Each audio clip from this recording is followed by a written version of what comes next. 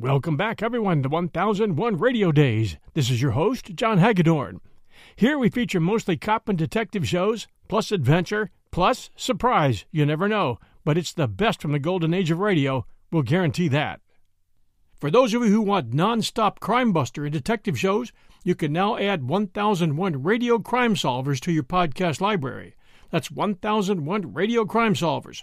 Brand new for 2023 and growing fast. Enjoy. The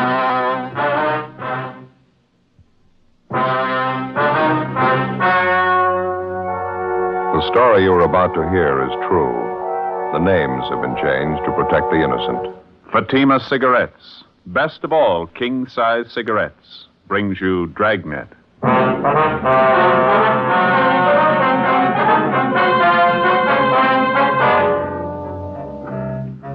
You're a detective sergeant. You're assigned to traffic investigation, hit-run felony detail. An elderly woman and her 9-year-old grandson are struck down in a pedestrian crosswalk by a speeding truck. The woman is killed instantly. Witnesses fail to get the license number. The hit-run driver escapes. Your job? Find him. The latest Fatima sales report shows thousands and thousands of king-size cigarette smokers are switching to Fatima. For the month of October, coast-to-coast actual figures show Fatima sales are up 110%, or more than double. Fatima, best of all king-size cigarettes. Definitely the best quality in its class, but the same price as the cigarette you are now smoking. Remember, thousands of Americans are switching to extra mild Fatima. Next time, insist on the best, king-size Fatima, in the distinctive golden yellow package.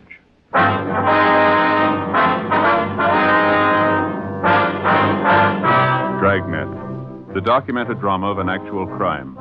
For the next 30 minutes, in cooperation with the Los Angeles Police Department, you will travel step by step on the side of the law through an actual case transcribed from official police files. From beginning to end, from crime to punishment, Dragnet is the story of your police force in action.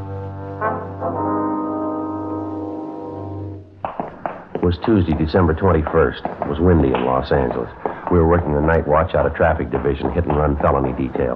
My partner's Ben Romero. The boss is Captain Calfee, Commander AID. My name's Friday. It was 10:51 p.m. when we got to the Carlton Theater, the box office.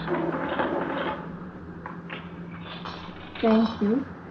How many, please? Police officers, ma'am. I'd like to talk to you for a minute, if we could. Oh, yes, you mean about the accident? Yes, ma'am. One of the officers in the traffic car across the street, he told us you're one of the people who saw it happen. Yes, that's right. Terrible thing. It was an old lady and her grandson, you know. Yes, ma'am. Would it be possible for you to get a relief for a little while? A few questions we'd like to ask you about it. Won't take very long. Well, I'll be off duty at 11. That's when the box office closes. 8 minutes to 11 now. Would you like to wait? All right, ma'am. Fine. Cold wind out there. Would you like to wait in here? Right around back here. I'll open the door for you. All right, ma'am. Thank you. Yeah, it's nice and warm. Did anybody get the license number? Do you know, officer? I mean, on that truck that ran them down? No, not that we know of. We understand the officers in the traffic car talked to you. You didn't see the number either? No, I'm sorry, I didn't. The whole thing happened so fast. I saw the old lady grab the little boy, pull him next to her. It was an awful thing. The truck hit them both together. It's funny the things you notice. The boy was carrying a little box of candy. I heard this terrible thud when the truck hit them.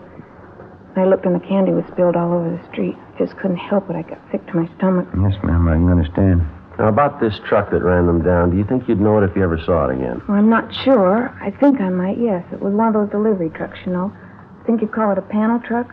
It was a light tan color all over, and there was black lettering on the side. Mm-hmm. Could you make out any of the lettering at all? Well, I think there were 3 or 4 words painted on the side, and I know one of them was bakery. I'm sure of that. Did you recognize what make of truck it was, ma'am? The year, the model? It was a late model. I'm pretty sure of that. Either a Chevrolet or a Ford, I'd say. One of those regular delivery trucks like some bakeries use. You sure about that word you saw lettered on the side? It said bakery. Yes, I'm positive of that.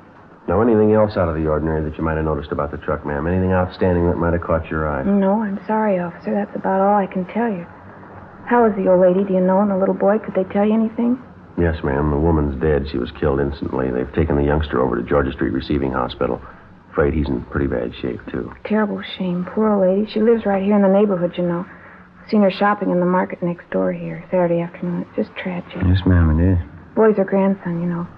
Somebody said he was down visiting her for the Christmas vacation. Seemed like a nice kid, well-behaved. She seemed so proud of him. Sure be a sad Christmas for the family.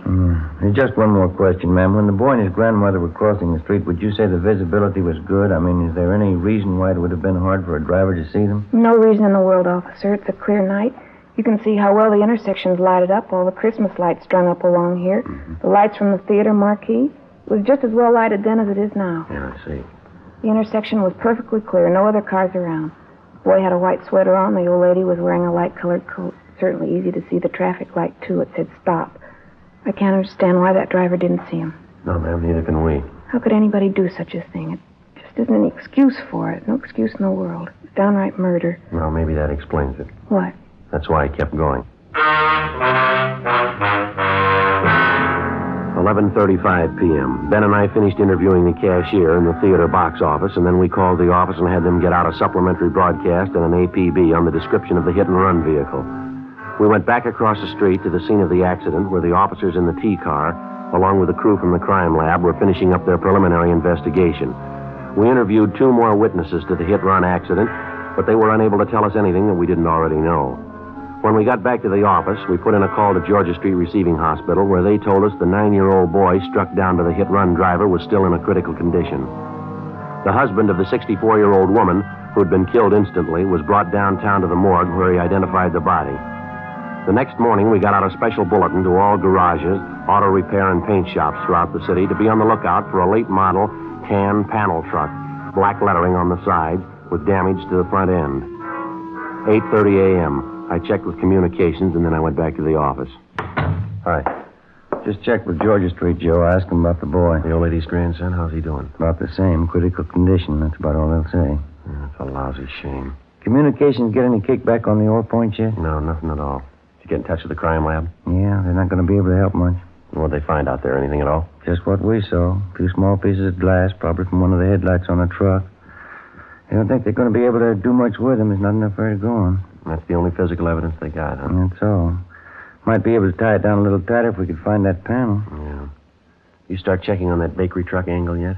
McGowan and I called every bakery in town, got it pretty well narrowed down. There's only 2 companies that use tan late model panels for delivery trucks. Well? Only one of them uses black lettering on the sides of the truck. Other company says they use red lettering. Which one has the black? I got it right here. Outfit called Nielsen's Wholesale Bakery. They got a fleet of $100 black lettering on both sides, late model Ford delivery truck. Mm-hmm. They tell you whether or not any of their drivers could have been making deliveries that time of night, 10:30, 11 o'clock? Yeah, there were about a dozen of them out on deliveries. More of them to account for than that, though. What do you mean? All their drivers are allowed to take the trucks home with them when they are off duty if they want to. Yeah. I'm afraid it's going to mean checking out every one of them, Joe. Well, we might as well get moving on it. They're going to give us some kind of a list to work with, are they? Yeah, I've got it all set up with them. I'll get it. Uh-huh. Accident investigation, Romero. Oh, yes, sir. That's all. I see. You're right, thank you. Rotten deal. Yeah, what's the matter? That young kid, the grandson? Yeah. He just died. Many times and on many different occasions, the police officer has it proved to him that there can be very little difference between a crime of neglect and a crime that's been willfully premeditated. If you look at it closely enough, you can judge it for yourself. How much difference, for example, as far as moral guilt is concerned, is there between the following? Number 1, a man who plans a killing, takes up a gun, finds his victim, and shoots him to death. Or number 2, the man who thinks he has to look out for no one's welfare but his own, gets behind the wheel of a car, disregards the ordinary rules of safety, and proceeds to commit homicide with a motor vehicle. Oftentimes, the crime masquerades under the guise of an accident.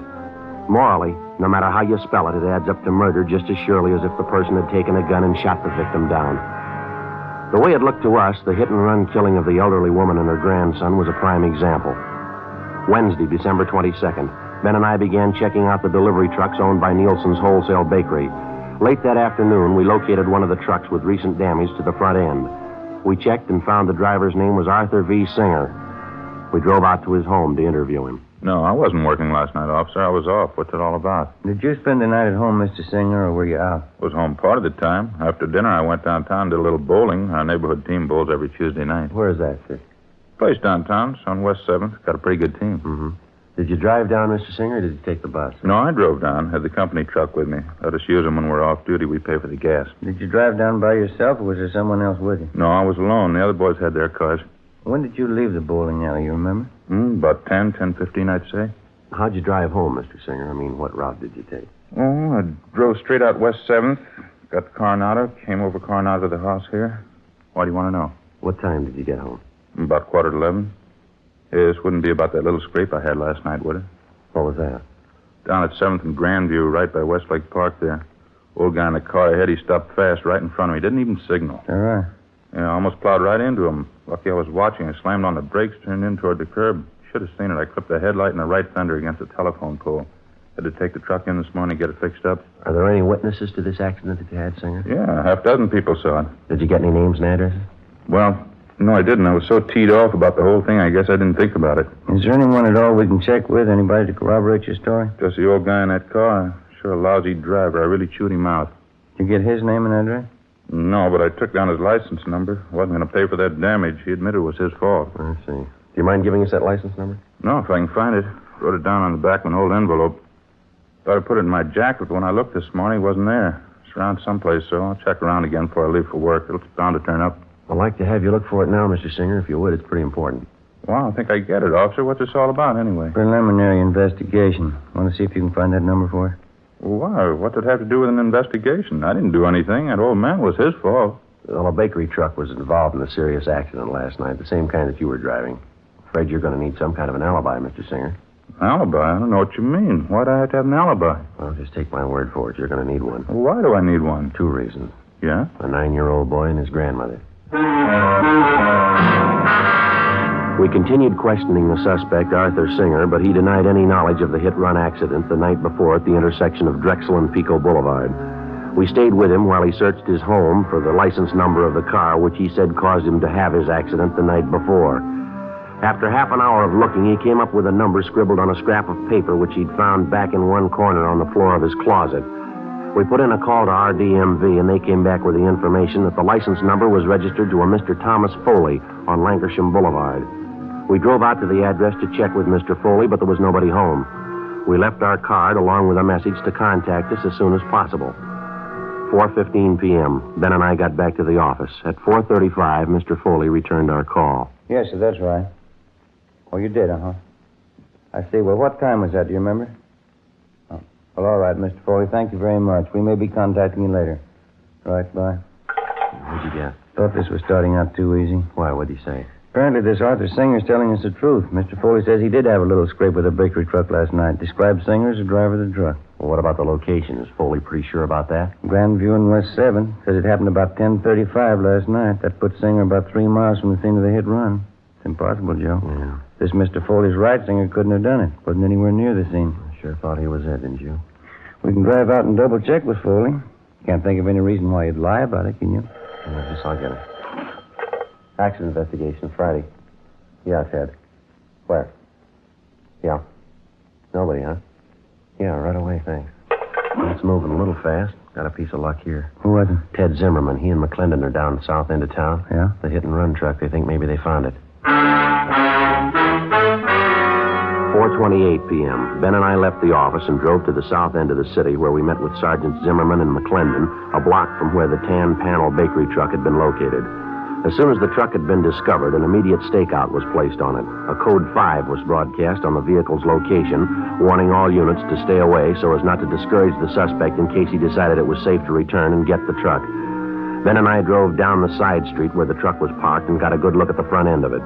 The right headlight was damaged, and so was the right fender. While Zimmerman and McClendon remained on stakeout, Ben and I contacted the Nielsen Bakery people again, gave them the number of the truck, and they traced down the driver's name for us. He was listed as Daniel Miller. He'd been employed by the bakery for the past 3 years, and he had a good record. They told us this was his day off. 5:30 p.m. We checked at his home address, but his wife told us he wasn't there. She said that besides driving a truck for the bakery, he also had a part-time job at night. He worked as a counterman at a small coffee shop out on Wilshire Boulevard. We drove out to the coffee shop and interviewed him on the job. No, I'm sorry. I don't know where the truck is. I wish I did. What happened, Mr. Miller? Was it stolen? No, not exactly. A fellow that comes in here quite a bit. His name's Paul. Good customer. He borrowed the truck from me last night. Said he'd only be gone an hour. I haven't seen him since. Where does this man live, this friend of yours, Paul? Well, to tell you the truth, I don't know. Good customer. He comes in quite a bit at night when I'm working. Gotten to know him pretty well. He asked to borrow the truck for an hour. Didn't think much about it. Let him have it. Is there anything wrong? What's this Paul's last name, do you know? No, I guess I don't. Never thought to ask him, as a matter of fact. Guess they never had any reason to. About what time was it last night that you loaned him the truck? A little after 8 o'clock, I think it was. He said he wanted to take his television set over to a guy he knew and get it fixed. He told me he'd be back by 10 o'clock at the latest. You don't know where this man lives? You have no idea at all how to get in touch with him? No, I guess I don't, Sergeant. Why? You're in the habit of lending the truck to strangers? No, not usually. Well, what's your beef, anyway? What's this all about? What are your hours here at the coffee shop, Miller? When do you check in for work and when do you leave? I check in at 7 o'clock. I go a straight 5 hours to midnight. That's when we close up, midnight. Well, you worked that shift last night, did you? 7 p.m. straight through to midnight? That's right. Monday through Saturday, 6 days a week. That's the schedule.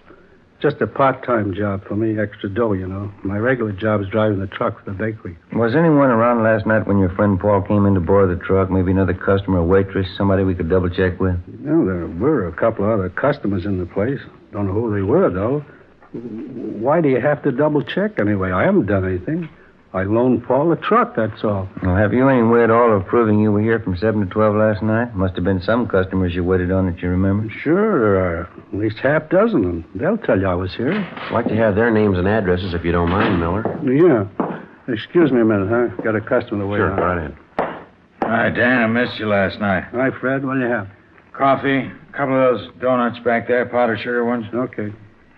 Yeah, me and the missus dropped in for a sandwich after the show last night. Looking for you. That's so? Yeah, about 10:30. Where were you, Dan?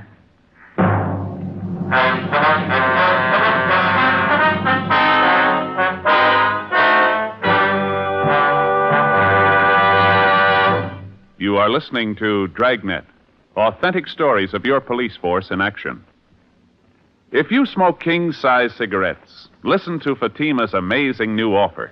Buy a pack of Fatimas. Enjoy their extra mildness and superbly blended tobaccos. If you don't like Fatimas better than the king-size cigarette you're now smoking, return the pack with the unused Fatimas before December 1st, and we'll give you your money back, plus postage. Fatima, Box 37, New York 1. We make this amazing offer because we believe Fatima is the best of all king-size cigarettes. Smokers all over the country are confirming this every day. Fatima's latest sales report shows Fatima sales up in every state in America. For the month of October, coast-to-coast actual figures show Fatima sales up 110%, or more than double. Yes, thousands of Americans are switching to Fatima. So why wait? Switch to Fatima today. Best of all, king-size cigarettes.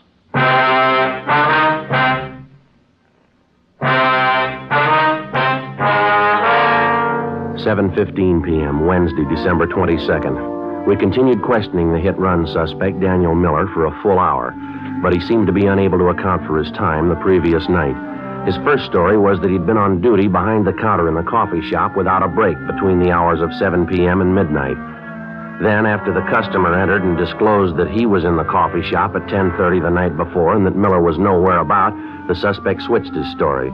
He said he thought he left the coffee shop briefly for about 15 minutes between 10:30 and 10:45 p.m. to run down the street to a hotel to say goodbye to some friends of his who were leaving for New York. We checked at the hotel, but they didn't know Miller, and they hadn't seen him the night before. They were sure of it. We returned to the coffee shop and took up the questioning of the suspect all over again, but he made little or no sense at all. Apparently, he was piling up lie after lie in an effort to cover his tracks before and after the hit-and-run murder the night before. 7:48 p.m. Ben and I pulled Miller off the job at the coffee shop and took him downtown to the interrogation room. I'm telling you, it's the truth. I wasn't in that truck last night. I wasn't in an accident. I don't know what you're talking about. Well, then give us something to go on, Miller. You've handed us 3 different stories so far. Not one of them strong enough to hold water. I'm telling you the truth. What are you trying to hang this on me for? I didn't have a wreck and I didn't kill anybody. Why are you picking on me? Because you don't make sense, mister. You're trying to sell us a story and you haven't got 1 ounce of proof to back it up. That bakery truck you're responsible for is the same truck that killed the old woman and the little boy. Now, you come up with a solid story that we can check on, or you're going to be resting your back in the main jail. No wonder they call you cops dumb. I wasn't in that truck last night. Can't you get that through your heads? I wasn't in the truck. I didn't have an accident. Then prove it to us, Mr. Miller. That's all we're waiting for. Listen, call Bill Calder. He's a good customer. He was in last night, I think. He'll tell you. Go ahead and call him. He'll back up what I say. What's his number, do you know? Yeah, I got it. Yeah, right here in my wallet. Yeah, Bill can tell you. Yeah, here it is. Thank you.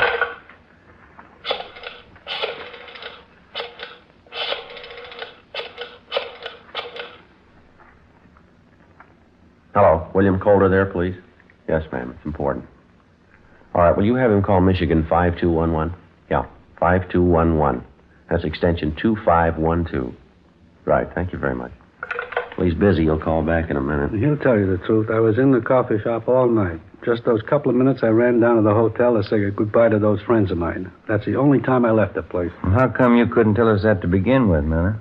You say you've got nothing to hide. Well, why do you have to hand us 3 different stories? Which one are we supposed to believe? I got nervous, that's all, when you first come in and started to ask questions.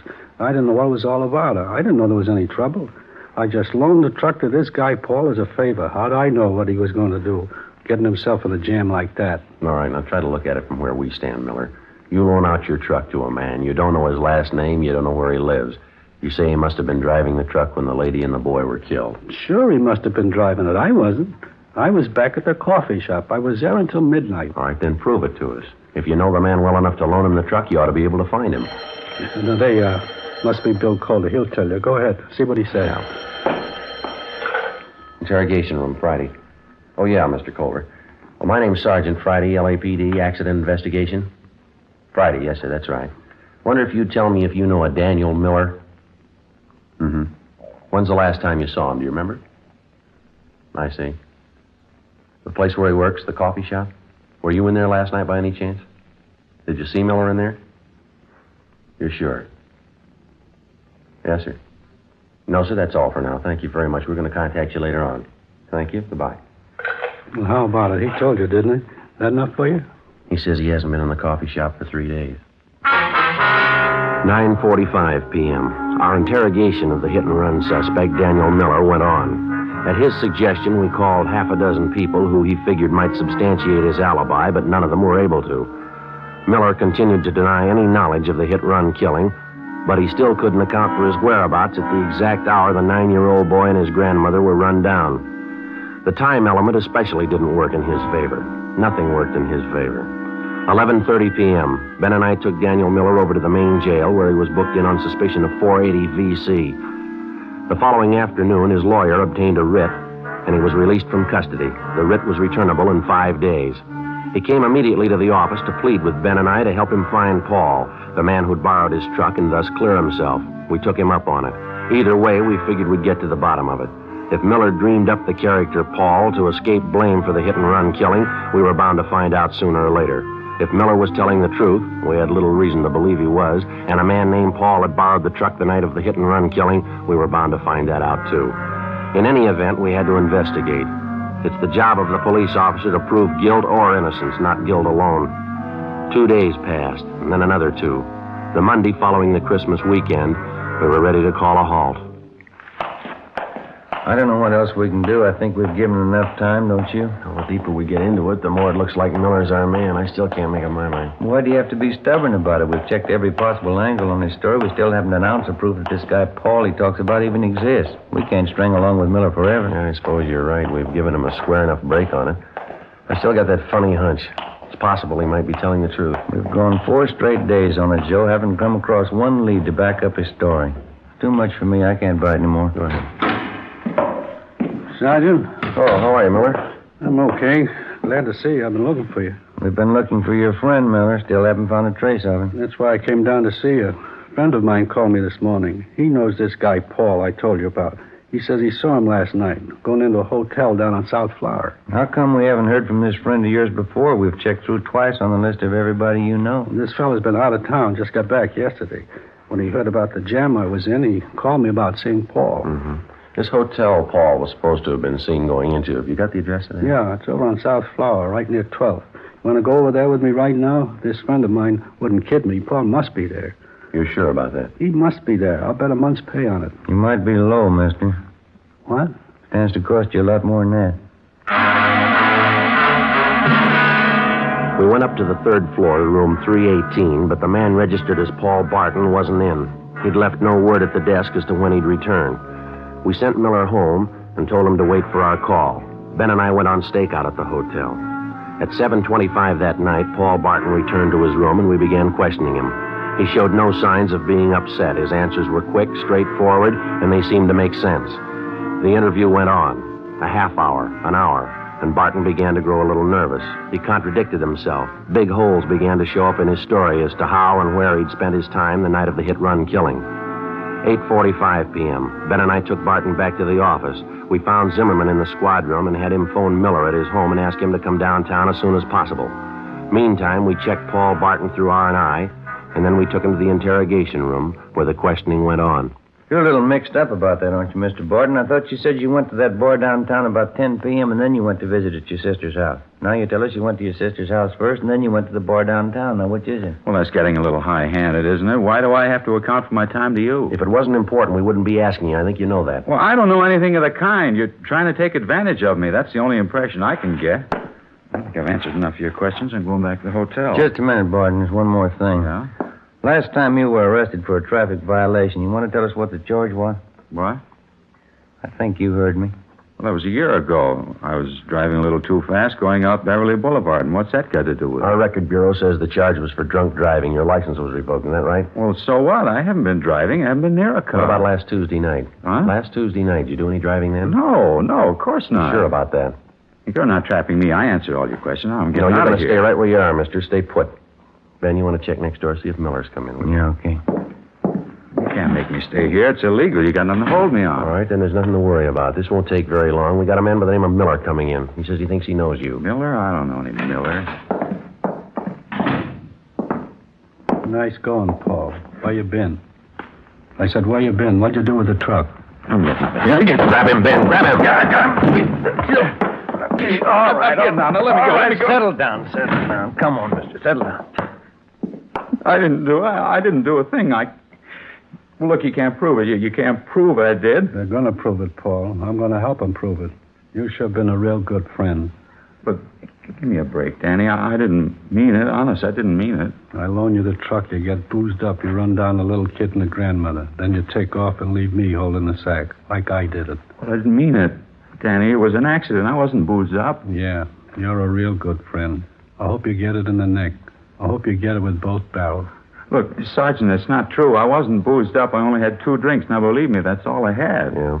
I couldn't have been drunk. It doesn't affect me that way. 2 drinks never hurt me. A couple of drinks never hurt anybody. They killed a little boy and his grandmother.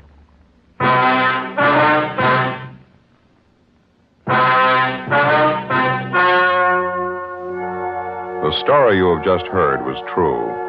The names were changed to protect the innocent. On February 28th, trial was held in Superior Court, Department 87, City and County of Los Angeles, State of California. In a moment, the results of that trial. Now, here is our star, Jack Webb. Thank you. Friends, we made Fatima's money-back radio offer for the first time on Dragnet over a month and a half ago, Thursday, September 20th. Here's what happened.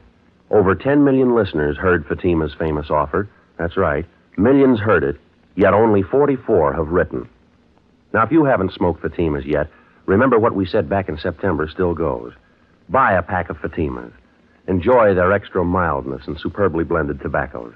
If you don't like Fatimas better than the king-size cigarette you're now smoking, return the pack with the unused Fatimas, and we'll give you your money back, plus postage. Thousands of Americans are switching to Fatima, so why wait? Switch to Fatima today. Best of all, king-size cigarettes.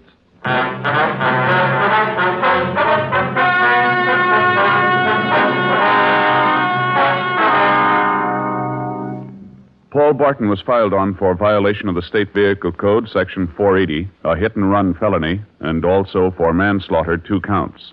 He was convicted only for Section 480 and received sentence as prescribed by law. A hit-and-run felony is punishable by imprisonment in the state penitentiary for not less than 1 nor more than 5 years.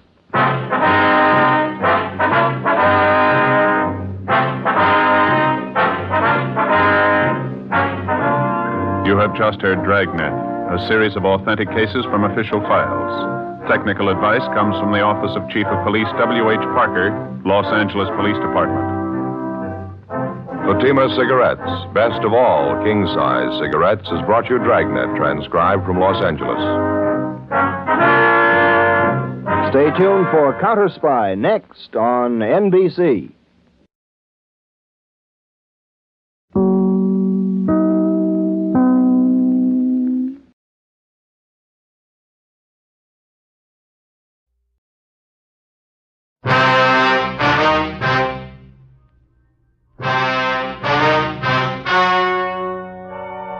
The story you are about to hear is true.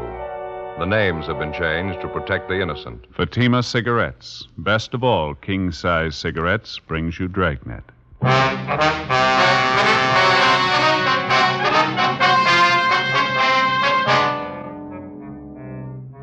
You're a detective sergeant. You're assigned to burglary detail.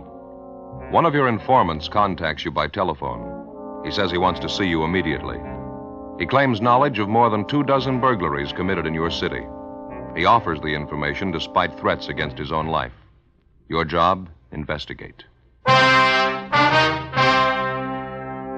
The latest Fatima sales report shows thousands and thousands of king-size cigarette smokers are switching to Fatima. For the month of October, coast-to-coast actual figures show Fatima sales are up 110%, or more than double. Fatima, best of all king-size cigarettes. Definitely the best quality in its class, but the same price as the cigarette you are now smoking. Remember, thousands of Americans are switching to extra mild Fatima. Next time, insist on the best, king-size Fatima, in the distinctive golden yellow package.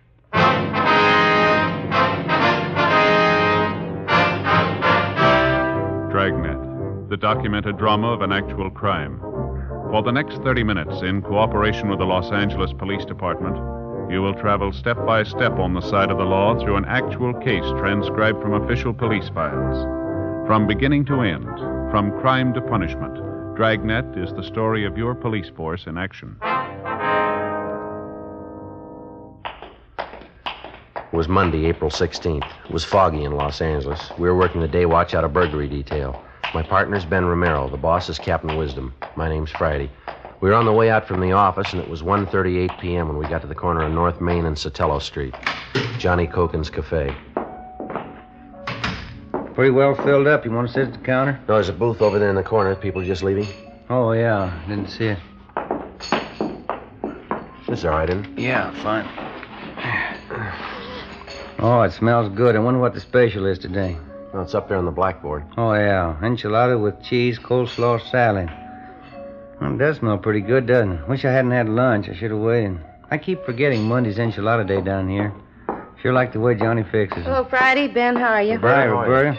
Here, get these dirty dishes out of the way. Okay, fine. Is it going to be the special? No, we forgot today was Monday. We had lunch already. Too bad. What'll it be, just coffee? Yeah, it's fine. Friday? Yeah, same for me, Roberta. Both of them black, I guess. Okay, 2 blacks. Say, you haven't seen Smalley around this afternoon, have you, Roberta? Red Smalley? Red? No, I haven't seen him for a couple of days. Okay. Thought he said to meet him here at 1:30. Well, he'll be along. He's never been on time as long as I've known him. Yeah, I wonder what's eating him. He sounded a little excited on the phone. Did he give you any idea what it was all about? No, just said it was important. Had to see it.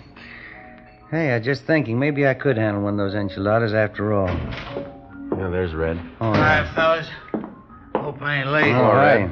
Been a long time, Yeah, huh? sit down, Reg. Good to see you. Yeah, thanks.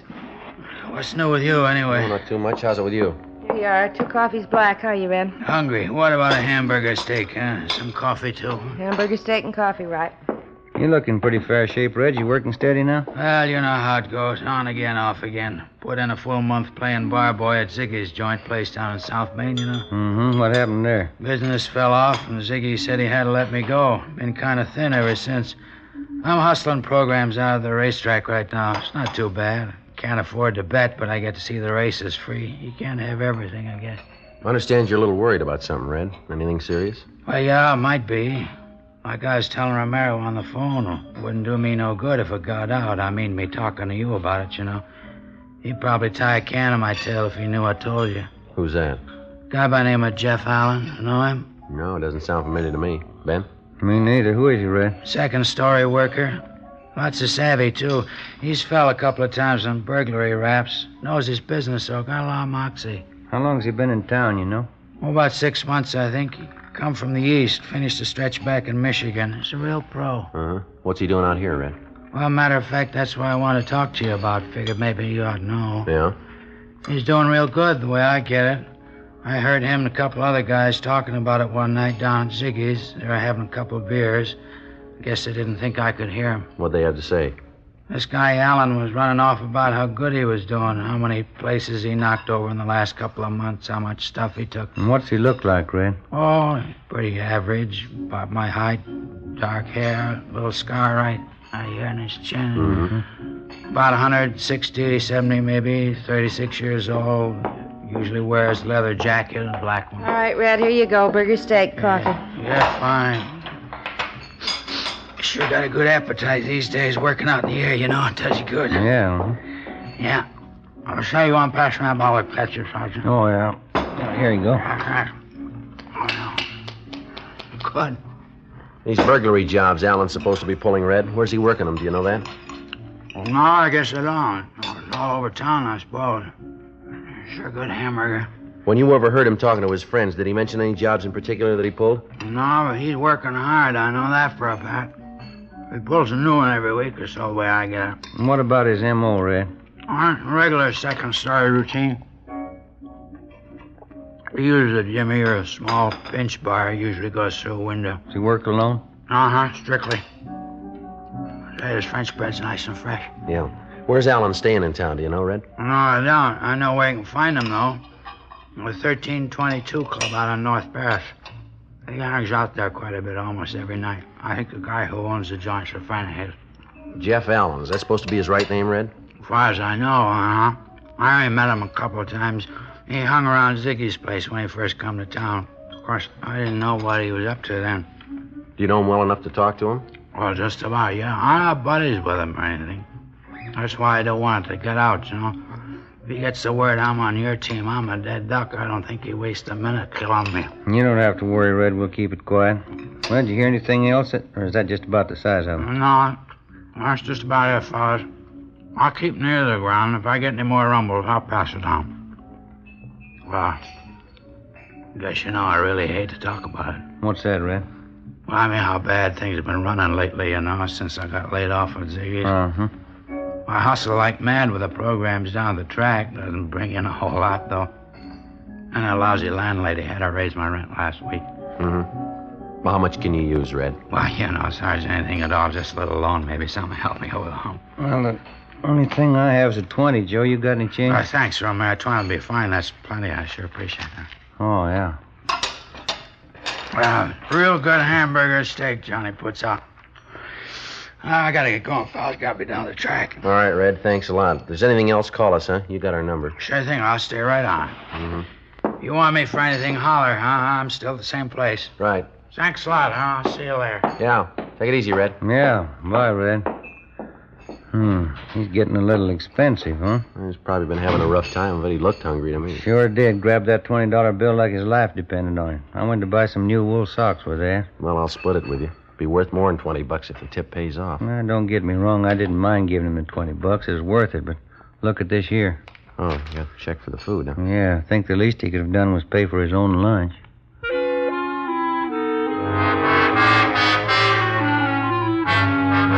By and large, the character of the informant in fact or fiction isn't generally regarded with too much sympathy. To most people, the informant's nothing more than a stool pigeon, a squealer, somebody who, by the very act of informing, commits a sin against a supposedly popular unwritten law. Well, it's obvious that this isn't always so, because in the interests of law enforcement and justice, which means the betterment of the community, the informant very often plays a major role.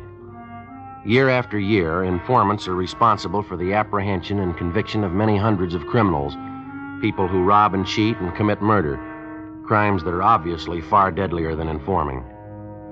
As for the mechanics of law enforcement at the level of the working detective, the informant is considered virtually indispensable.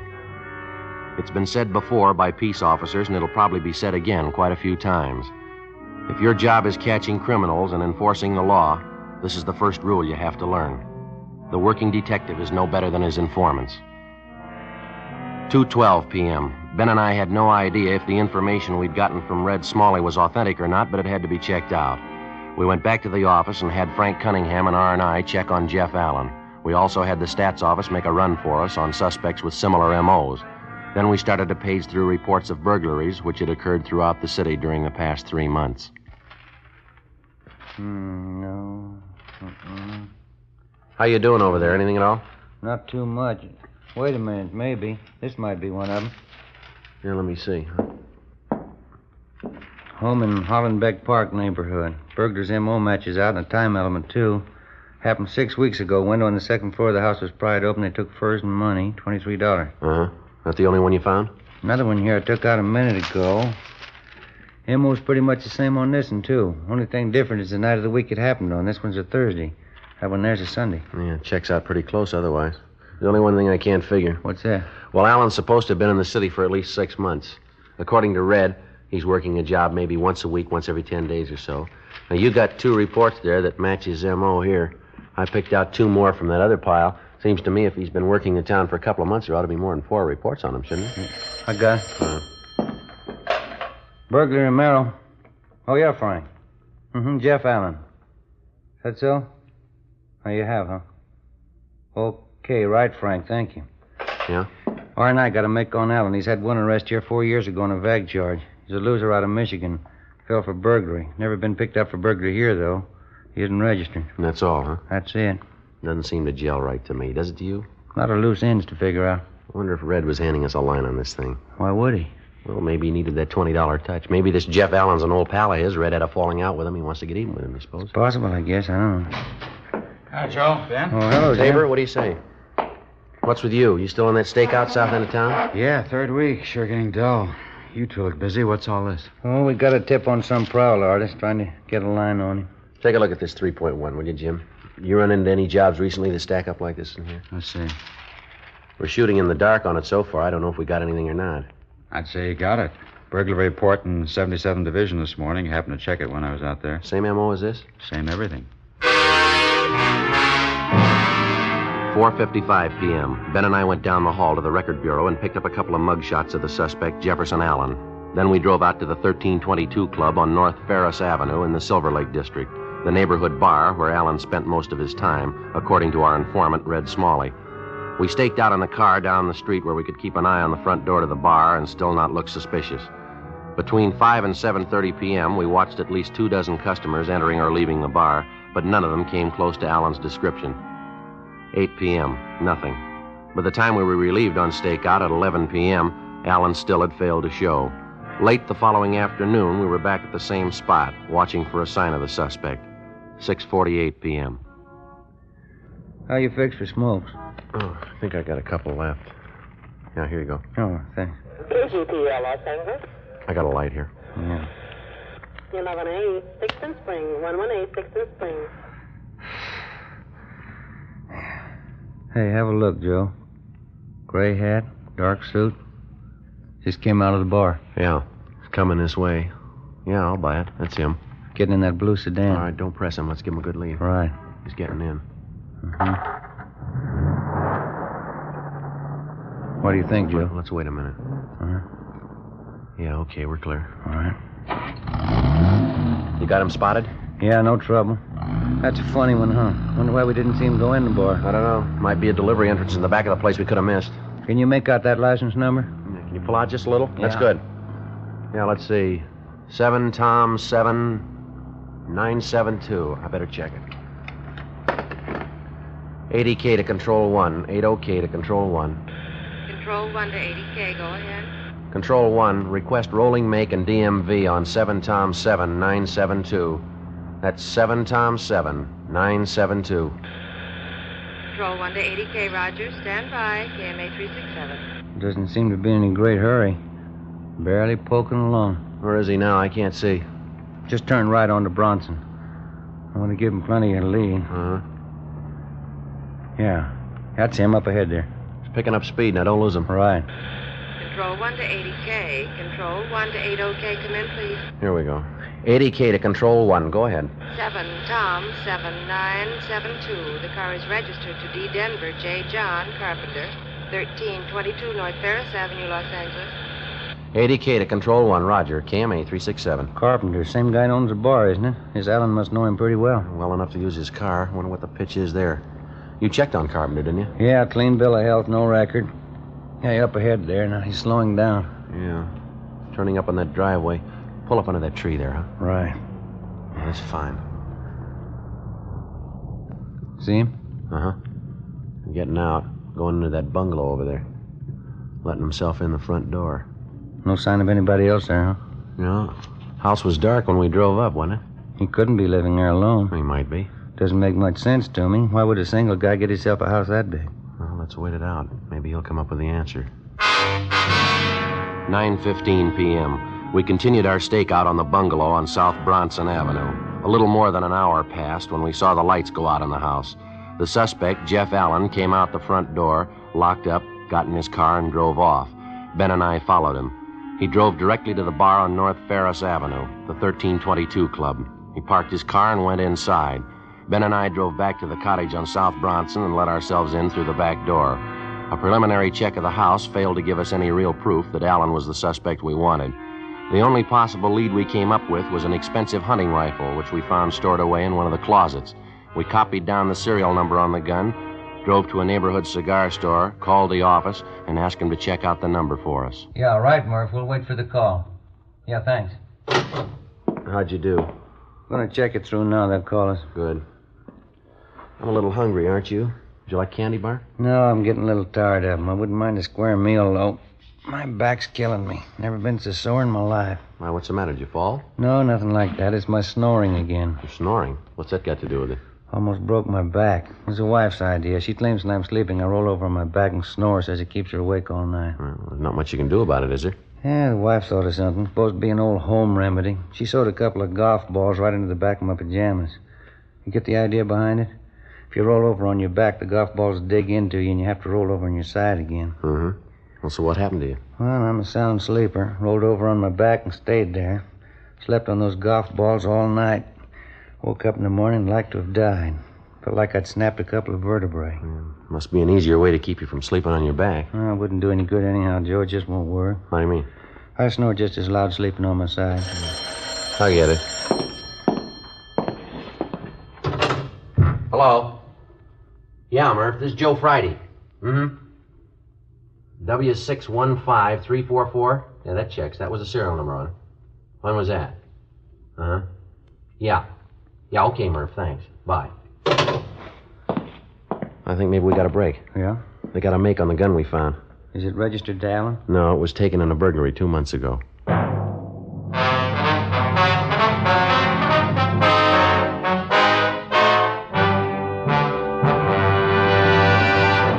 You are listening to Dragnet, authentic stories of your police force in action. Millions heard it, yet only 46 have written. Starting on Dragnet over a month and a half ago, on September 20th to be exact, Fatima made a special money-back offer to more than 10 million listeners. The results? Amazing. Millions heard it, yet only 46 have written. If you smoke king-size cigarettes, listen to Fatima's famous offer. Buy a pack of Fatimas. Enjoy their extra mildness and superbly blended tobaccos. If you're not convinced Fatima is better than the king-size cigarette you're now smoking, just return the pack and the unsmoked Fatimas before December 1st, and we'll give you your money back, plus postage.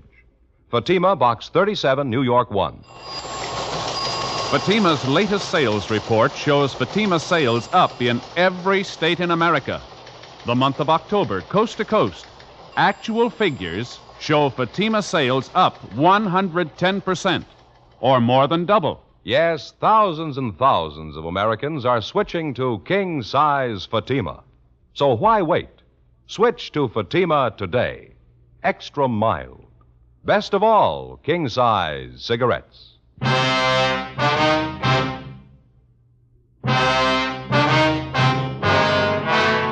Tuesday night, April 17th, 10:38 p.m. We got additional information from the office on the hunting rifle that we'd found in the bungalow to which we'd trailed the suspect, Jefferson Allen, a few hours earlier. The gun was registered to a Mr. Robert LaSalle, 3008 Bush Street. The rifle, along with $300 in jewelry and $48 in cash, had been taken from LaSalle's home 2 months before during his family's absence. The burglar's method of operation matched Allen's alleged M.O. exactly. 10:45 p.m. After arranging for a stakeout to be placed on the bungalow on Bronson Avenue, Ben and I drove to the 1322 Club on North Ferris, where we located the suspect, Jeff Allen. Yes, sir, that's correct, Sergeant. I'm from back in Michigan originally. Been out here about 6 months now. Think I'm going to like it. Sure can't beat this weather, huh? You've been working here at the bar ever since you got in town, is that right? No, not quite. I've been here for about 4 months. It's kind of a handyman job.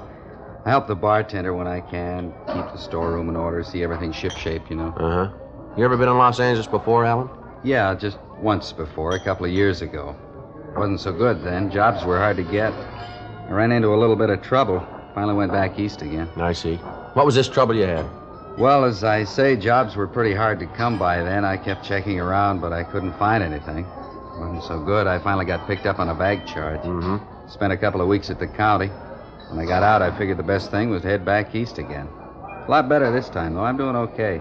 See, I couldn't get you anything, huh? No, thanks, just the same. There's something maybe you'd like to talk to me about? Anything I can help you with? It's a routine checkup we're on. Got a few more questions for you, if you don't mind. Sure. Let's take one of these booths back here, huh? Might as well be comfortable. Yeah, okay. Go ahead. You sure I couldn't get you anything? A bottle of beer, Coke, maybe? No, thanks. You have your family out here with you, Allen, your wife? No, I'm not married, Sergeant. I haven't taken the plunge yet. Figure there's plenty of time for that. It's hard enough to keep myself going these days, let alone a family. Yeah, I know what you mean. You ever been arrested before, Allen? I mean, other than that bag charge you mentioned, you ever served any big time? Yeah, matter of fact, I have, back in Michigan. Pretty dumb trick. I got in trouble as a kid. Burglary. Served all my time, though. I don't owe 'em a day. I'm washed up with that stuff a long time ago. It just doesn't pay, that's all. And that last time there was any trouble was that bag charge. Is that it? Yes, sir, that's it. As I say, I'm all washed up with that stuff. It doesn't pay off at all. I got wise to that. Mm-hmm. Glad to hear it, Allen. You figure you're going to stay on here, then. Make this your permanent home. Yeah, I think I might. I sure like the weather. Job suits me, too. Boss even lets me use his car once in a while. Pretty nice, huh? Yeah, huh? Where you living now? You got an apartment in the neighborhood here? Yeah, I got an apartment. Nice little place. Not exactly in the neighborhood, though. It's out in West Hollywood, right on a bus line. No trouble getting into work. Just a small apartment. Whereabouts in West Hollywood? You mind giving us the address? No, it's on Norwich Avenue. Why do you ask? It's part of this routine check we have to make. You mind very much if we drive out there with you, Allen, look the place over? No, I don't mind. I mean, if you figure I need checking out, I'd just as soon clear it up now. I got nothing to hide. You want me to get my coat? No, that's all right. Say, I should be back here in an hour or so. What do you think? I mean, it's just a routine check. It won't take long, will it? No, not too long. I suppose you can figure that better than we can. How do you mean? You said you had nothing to hide. 11:20 p.m. We drove the suspect, Jeff Allen, to his apartment on Norwich Avenue. It was more than 2.5 miles from the bungalow on South Bronson, where we'd followed Allen earlier that night and where we'd located the stolen hunting rifle. While Ben and I made a thorough check of the apartment, Allen sat relaxed in an easy chair. Ben and I covered everything in the apartment, but there was no evidence of any loot taken in the burglaries. That's about it, Joe. Checked everything. Okay. That's about it, huh, Sergeant? You fellas want a beer before we go back to the club? Just one or two more questions, Allen, and I think we can wash this thing up. Sure, Sergeant. Do you rent some other place in town? Another house or an apartment, maybe? Another place? No. Why would I do that? This is my apartment. This is where I live. Why do you ask that? About 6 o'clock tonight, you were seen going into a bungalow over on South Bronson, the same neighborhood as the club where you work. We got a pretty good idea that there's quite a bit of loot from burglaries stored in that house. I don't follow you, Sergeant. I don't know what you mean. I don't live on South Bronson. I live here. You ought to be able to tell that. You were seen going into the bungalow, Allen, about 5 minutes past 6 tonight. We found a stolen hunting rifle in the house. It was taken in a burglary. You think you want to tell us about it? No, I can't tell you anything about it. I don't have any bungalow on South Bronson. I'm not even sure I can tell you where the street is. Well, you better get your hat, mister. We'll show you.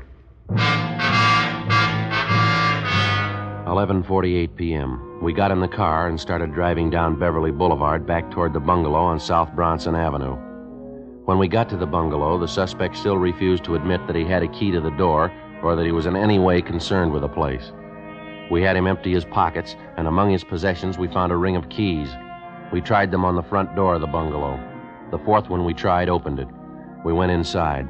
Alan still would admit nothing. Ben contacted the landlady next door, and she said she'd be right over. I continued questioning him while Ben checked through the house again. Hey, Joe. Ah. Joe, you want to come back here? I think we got something. Yeah, all right, Ben. You want to go ahead back there, Alan? Sure, okay. Still can't tell you what the score is, though. I don't belong in this place. It ain't mine. Well, that key you had seemed to fit the front door all right. How do you figure that? That doesn't mean anything. I had that key for years. I think it's a skeleton key. Opens almost any kind of lock. Down here, Joe. Small basement here. Leads right down off the kitchen. Yeah, all right. Go ahead, Alan.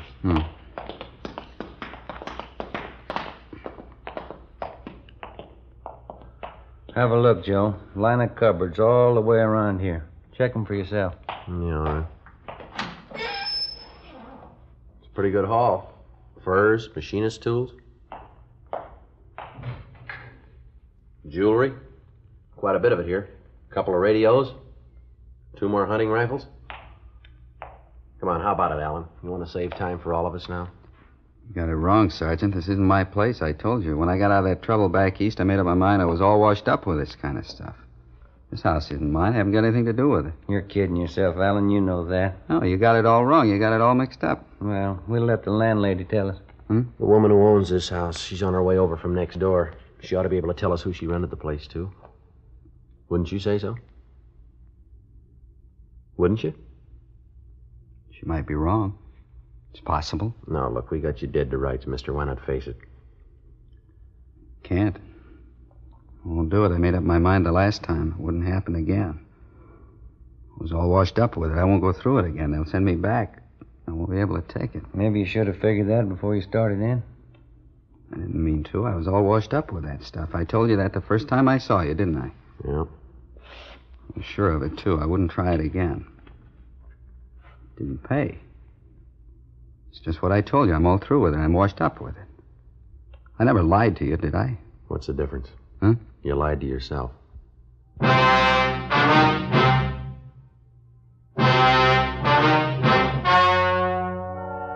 The story you have just heard was true. The names were changed to protect the innocent. On July 6th, trial was held in Superior Court, Department 86, City and County of Los Angeles, State of California. In a moment, the results of that trial. Now, here is our star, Jack Webb. Thank you. September. Fatima first made its famous money-back offer. Millions heard it, yet only 46 have written. October. Actual figures reported Fatima's sales up 110% coast to coast, or more than double.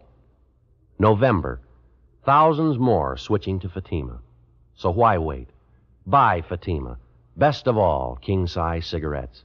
And, Mr. Dealer, that's your cue for November. This month, with Thanksgiving and the holidays coming up, I know you'll want to get your full share of all the new Fatima business. Check your Fatima stock tomorrow. Make sure you can take care of the thousands of Americans who are switching to Fatima, insisting on Fatima quality.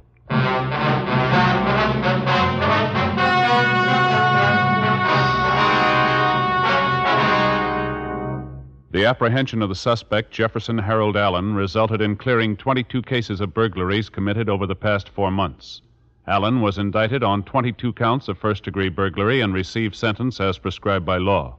First-degree burglary is punishable by imprisonment in the state penitentiary for not less than 5 years.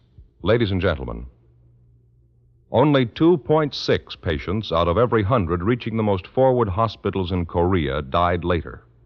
The comparable figure in World War II was 4.5. According to official medical statements, the almost miraculous success in saving the lives of casualties is owing in part to the prompt use of blood plasma on the battlefield and whole blood in military hospitals. Whole blood reduces shock, a potential killer, and replaces blood lost through bleeding. In the treatment of many battle casualties, there's no substitute for blood.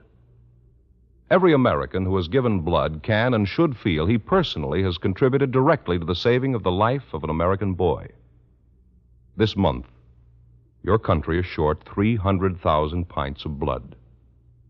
Please give your blood and save a life.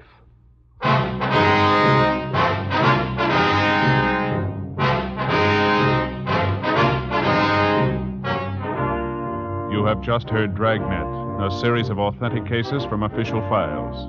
Technical advice comes from the Office of Chief of Police W.H. Parker, Los Angeles Police Department. Fatima Cigarettes, best of all king-size cigarettes, has brought you Dragnet, transcribed from Los Angeles. Today's the silver anniversary of NBC.